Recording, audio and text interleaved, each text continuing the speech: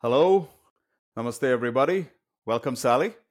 So, here we're going to talk about yet another expert panel review. This is a rather interesting device. And with me, I have Dr. Sally Sennett, RQM Plus's medical director. And together, we're going to discuss our takeaways from this device. Now, Sally, can you please tell us what this device is about? What are the indications and anything that we should know getting into this discussion? Yeah, thanks, Jay. Yeah, this one is about a neurostimulator. It's implantable. It has two components, an implantable generator and also implantable electrodes. But interestingly, these are subcutaneous, so they sit outside the cranium of the skull. Now, it's used in the treatment of focal epilepsy in adults who are refractory to two or more drugs. But interestingly, they didn't specify the type of epilepsy. As long as it's focal, there was no further definition of the epilepsy, so temporal or extratemporal all included. And these patients are definitely not candidates for surgery. So they've been fairly specific in those indications.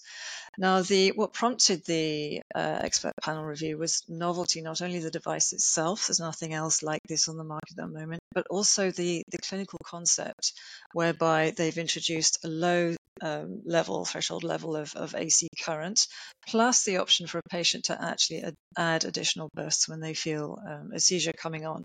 So this is quite new. Now, the alternative therapies in this field at the moment would be the deep brain stimulators or the reactive neurostimulation. That's pretty much what there is available in this space at the moment. So just thinking about that, Jay, in that context, what about the data that they submitted to support this case? What did you make of that? Right. I think we have a case of yet another skimpy data set, and I can explain what I mean. So the manufacturer has submitted an N equals 33 patient data set, and that's across two studies, one study with 15 patients and the other with 18 patients. Overall, panel deemed that the data was insufficient in terms of both quantity and quality.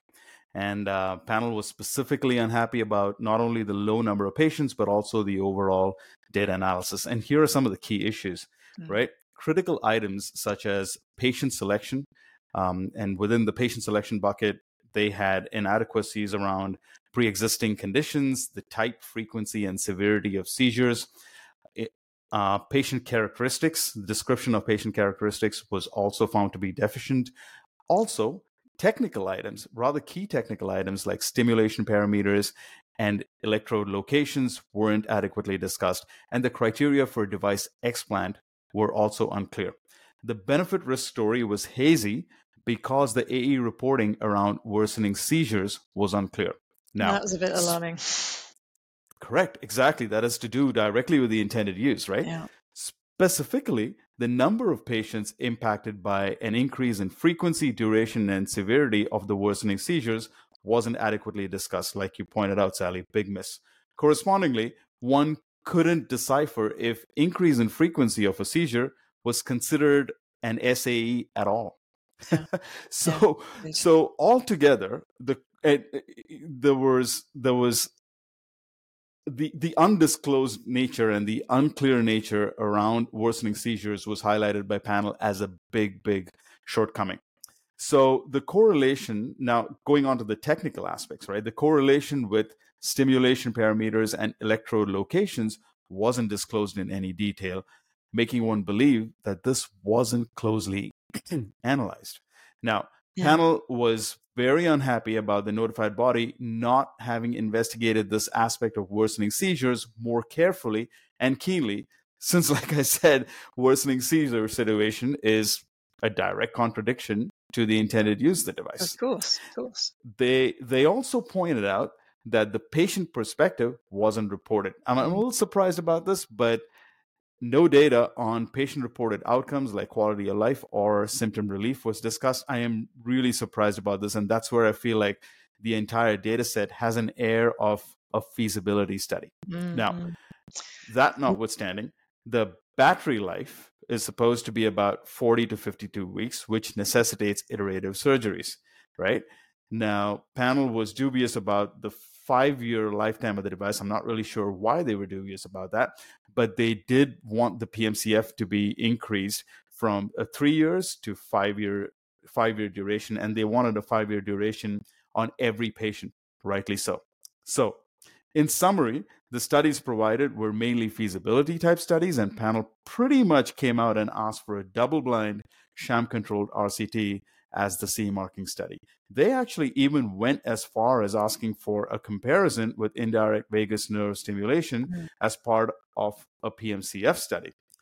Panel asked for follow-up timeframes to cover surgeries for battery changes, as this can be considered towards the benefit risk assessment, and to help refine indications for device removal. To infer, the PROVIDE study does not answer the question of whether brain stimulation can actually improve outcomes in patients optimally treated with refractory focal epilepsy. Honestly, I think the available data set may not have been analyzed, and it certainly wasn't presented properly. Yeah, that's a bad miss on the part of the manufacturer. They didn't analyze the data that they did have as well as they could have done.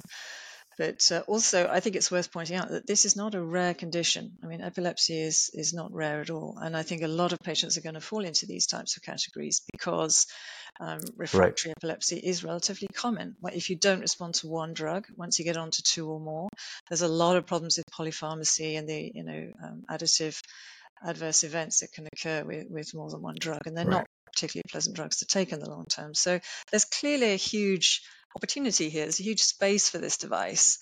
But, I just want Right. to say to the guy, look, there's so much that you could do better in order to position it for real patient benefit.